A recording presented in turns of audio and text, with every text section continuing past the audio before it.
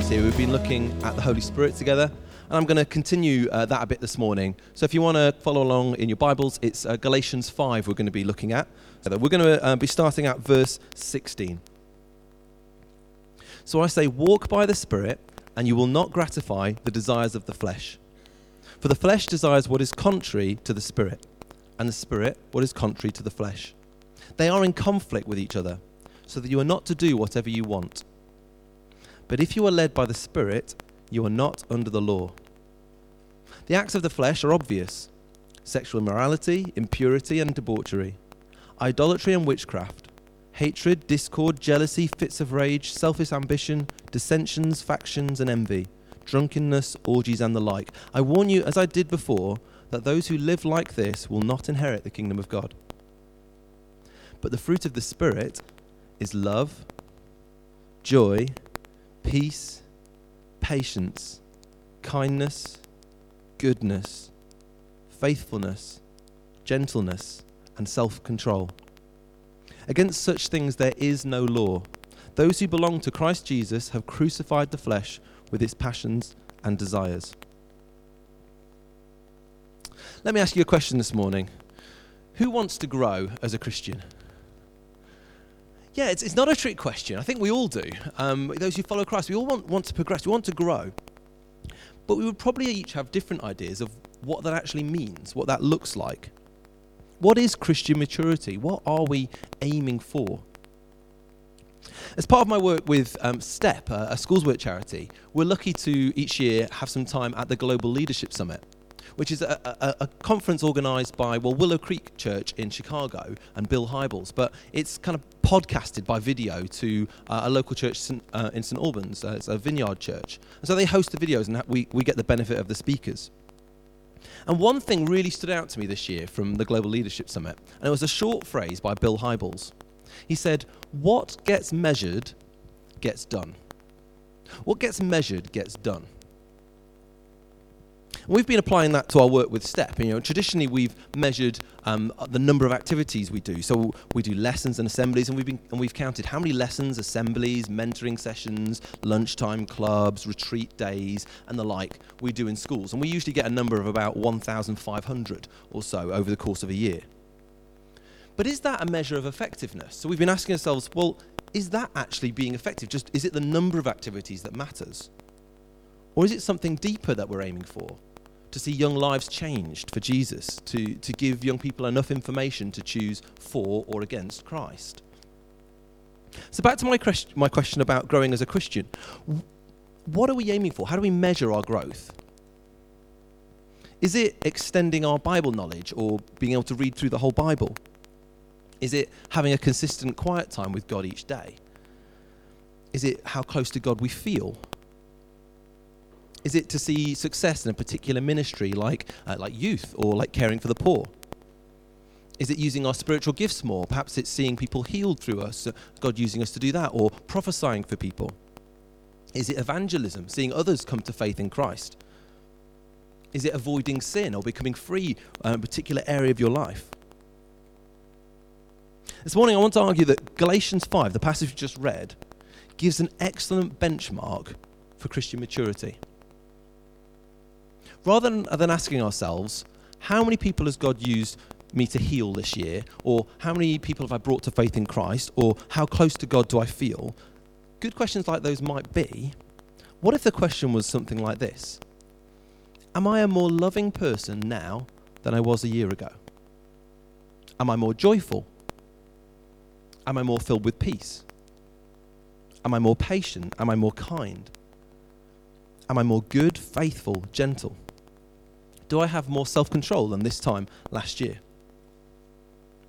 So it's not like some of those other things I mentioned are bad aims. Take, for example, quiet times. That, for me, is an aim I really want to work on a consistent quiet time with God. I've got this idea of what that looks like. I've got this kind of picture of what my mornings should be like, with like an alarm at 5 o'clock, jumping out of bed, brilliant to meet the day, and then, getting straight stuck into the Bible, a bit of a time with God, praying, then going for a run, listening to worship music, coming back, fixing breakfast for myself, making myself look pretty and pristine, making breakfast for the wife, making breakfast for the baby, changing the baby, playing interactive games and fun things with the baby, all this sort of stuff, then making my lunch, getting to work early and having time to plan the day. That's my perfect picture of this is my morning.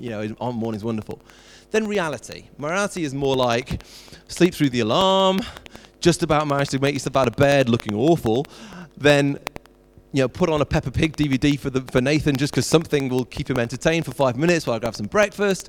Then, go to work, forgetting your lunch and just making it out the door. That's more like my reality at times. What about, the evenings? You have this idea of a wonderful quiet time with God before you go to bed. Maybe just reading a bit of scripture. So you open up your daily reading plan and it says, read Leviticus chapters 1 to 10. So you open up the pages of your Bible and it says, if the offering is a burnt offering from the Lord, from the herd, you are to offer a male without defect. And if the offering is and you're gone. Maybe that's something more like reality for us. But it is a good aim to work to have a quiet time with God. But let's say somehow we do it. We're getting more consistent with our quiet times. We get on top of them. We're ahead in our read the Bible in a year plan. Wow, who's ever done that? And we just feel amazing. We feel like a super duper Christian. We happen to mention at small group that, oh yes, I think that references Deuteronomy 28, which I happen to be reading this morning. And we feel amazing. But that's not Christian maturity, is it? That's not what we're aiming for. That's not what it is. It might sound impressive, but it doesn't really fool God. Having a consistent quiet time is a wonderful vehicle for growing your relationship with God. But it's not the big picture. It's not the overall aim. It's just a vehicle. So Christian maturity isn't a tick list that we can tick off, yes, we're ahead in our plan. Or what about feelings? What about how close to God I feel? Let me tell you, if you base your Christian maturity on how close to God you feel, you're probably going to be in for some real times of disappointment and pain. Your feelings will come and go. They go up, they go down. There's a spiritual truth that God will never leave you nor forsake you. He never deserts us. That's the truth. But also there is experiences of feeling distance from God. There's experiences where it feels like you're in a dry place spiritually. And there's times where we all ask, God, where are you? Where are you? And it's at these times that our faith can actually really grow when we learn to trust God, even when our feelings are going up and down. Every mature Christian I know, every single one, has been through times where their faith felt dry and they felt distant from God. So we can't base our growth on how we feel. So I want to argue that these fruits of the Spirit are better benchmarks of Christian maturity. As we grow in these, they're just signs that God is at work in us. He's bringing these things to life. But how do they grow? How do these fruits grow? Well, let's take a closer look at the passage. And I think as we do, we'll discover that there's both an encouragement and a challenge. The first thing I want you to notice is verse 16. There's a command there. So I say, walk by the Spirit. There's a command to walk by the Spirit. There's an active participation to a relationship with God. You definitely choose in each and every day. I say this because some of us seem to think that when we chose to follow Jesus, he was going to do all the walking. It's like, I think of those carriages from ancient Egypt. Do you know the ones with like pharaohs inside? They'd have like these long wooden poles and slaves at each corner. And the pharaoh would sit in this luxurious carriage, and whilst the slaves carried the pharaoh wherever the pharaoh wanted to go. And some of us seem to have this image that actually when we become a Christian, God's going to do all the carrying and all the walking, and we're just going to sit in the carriage and be carried along for the ride. So he's going to do all the transformation, and all we need to do is just sit there. I've got to say, it doesn't actually work like that. It is possible to be a Christian and yet mature very little over your life. It's possible to thwart the work of the Spirit in your life, that you actually transform very little into the likeness of Christ. You can continually to doggedly hold on to your old way of life. Paul wrote to one church saying, you guys, it's almost like you're like babies, because you should be having solid food, but you keep needing milk. You keep needing the elementary truths of God again and again. Okay, and he was saying you guys should be teachers of others by now, but in actual fact, you're staying in the same place. You're like needing milk again and again and again. Following in Christ is about more than just turning up to church on a Sunday occasionally and filling a seat. There's a cost and there's a purpose to it. There's work for you to do. God has a plan for your life. And it's never too late to begin that adventure. And it is an adventure. There's nothing more satisfying than a life lived to the full in the adventure of following Jesus. And the challenge is, will you step up to that adventure or will you settle for less? So the challenge is to walk by the Spirit. There's an active participation to our relationship with God. We can't just sit on the sidelines and expect to grow. But as I say, a challenge and an encouragement. Journey with me to verse 18. But if you are led by the Spirit, you are not under the law. Paul now switches phrases to saying we are led by the Spirit. See, some of us, rather than putting no effort into our relationship with God, some of us can sometimes put all our efforts in the wrong places. I say this because I can be one of these.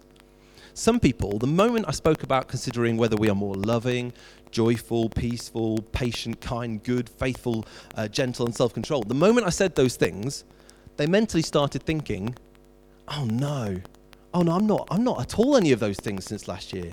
Oh no, I've got to grow. I've got to be more patient. I've got to be more patient. I've got to be more patient now. It's like you already had that kind of mental thing going on. Oh no, I need to achieve those things.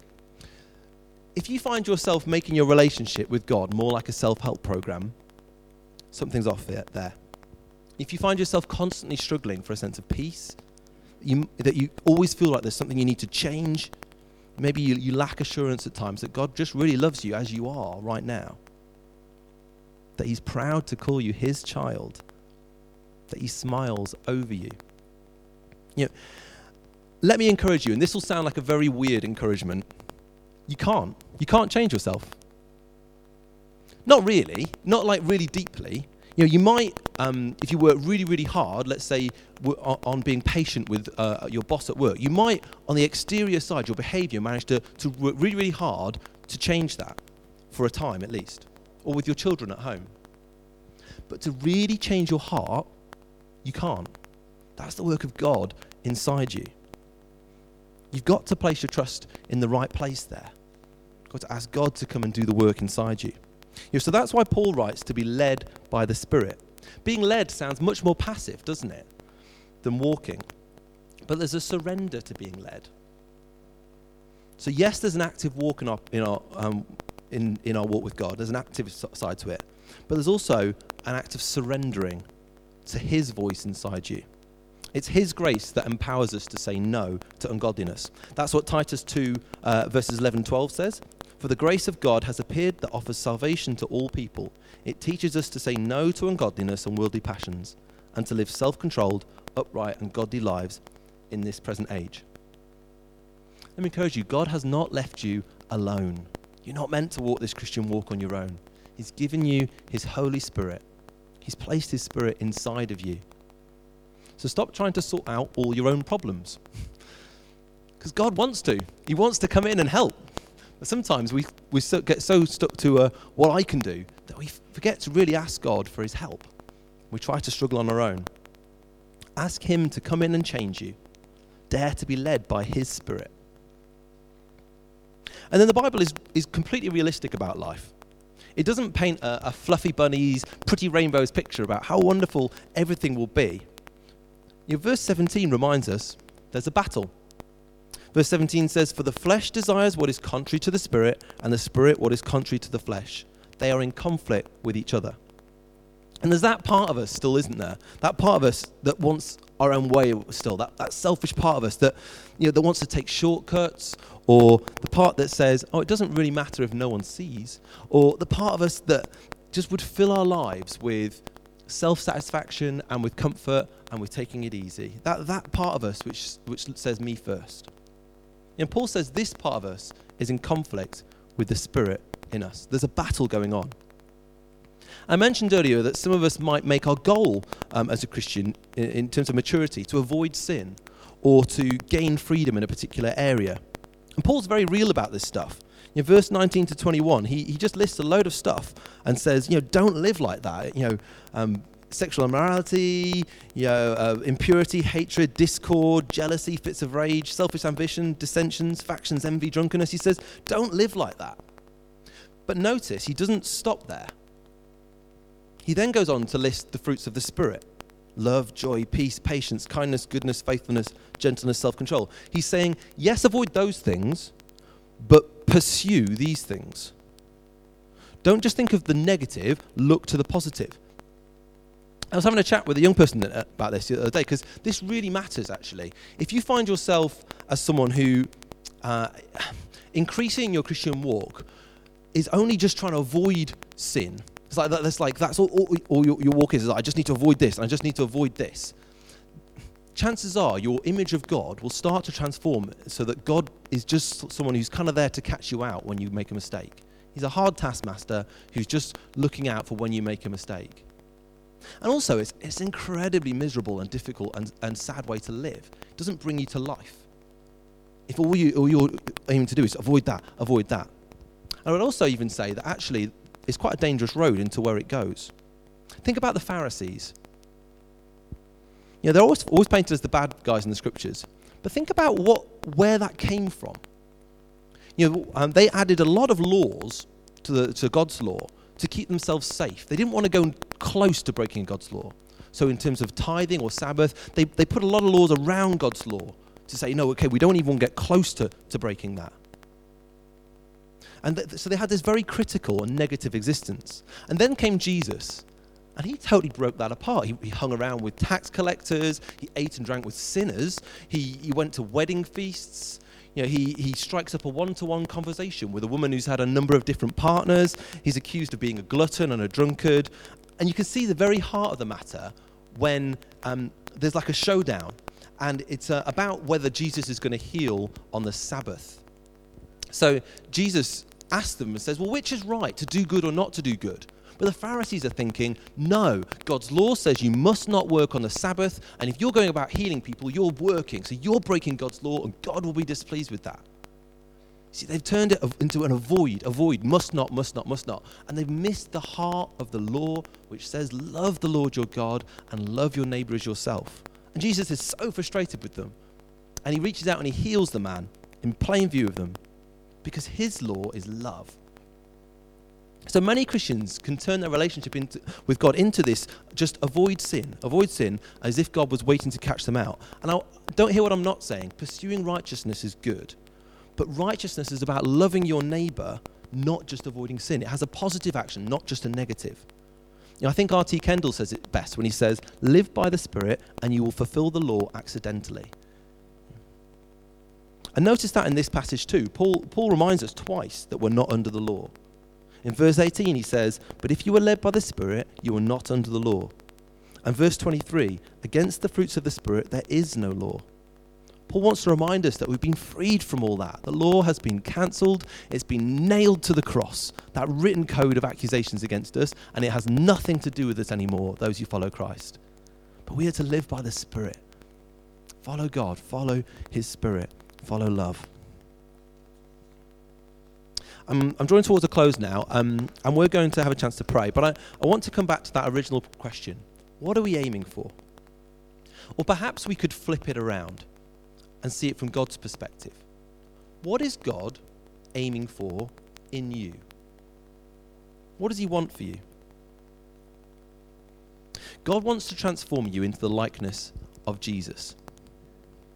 There's I don't know if you know, the word Christian originally was an insult. It was attached, it meant little Christ. And when people saw these guys going around, the followers of Christ, they called them little Christs because they were trying to be like Christ. Little Christ, you Christians. And it was an insult. But I think we're quite proud to bear that name, a little Christ. I want that. I want to be a little Christ.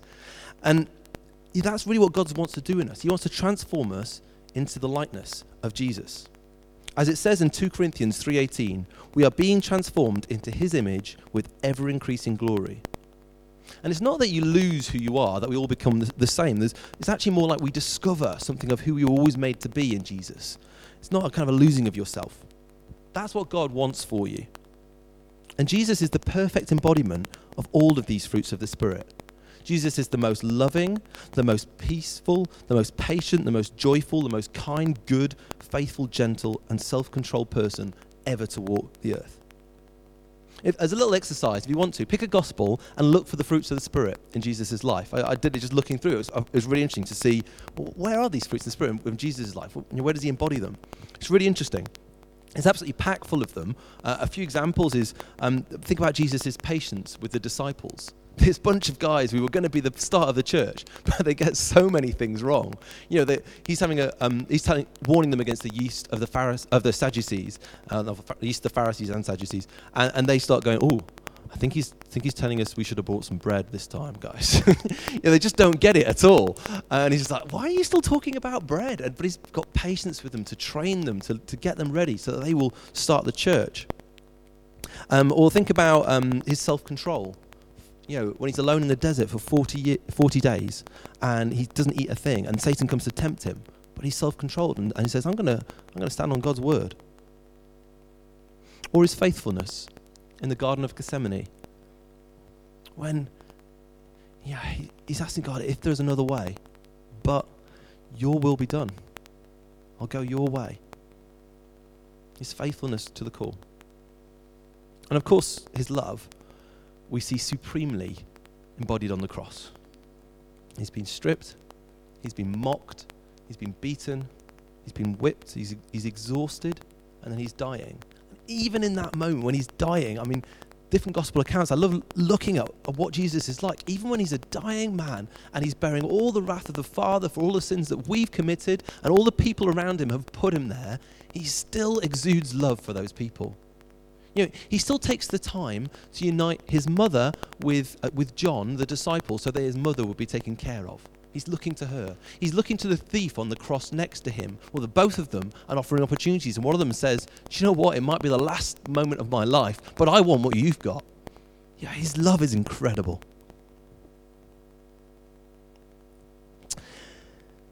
That's still God's response to us. That love. He loves you. He'll never give up on you. He loves you with an everlasting love. Whether you've accepted him today or not, you need to know God loves you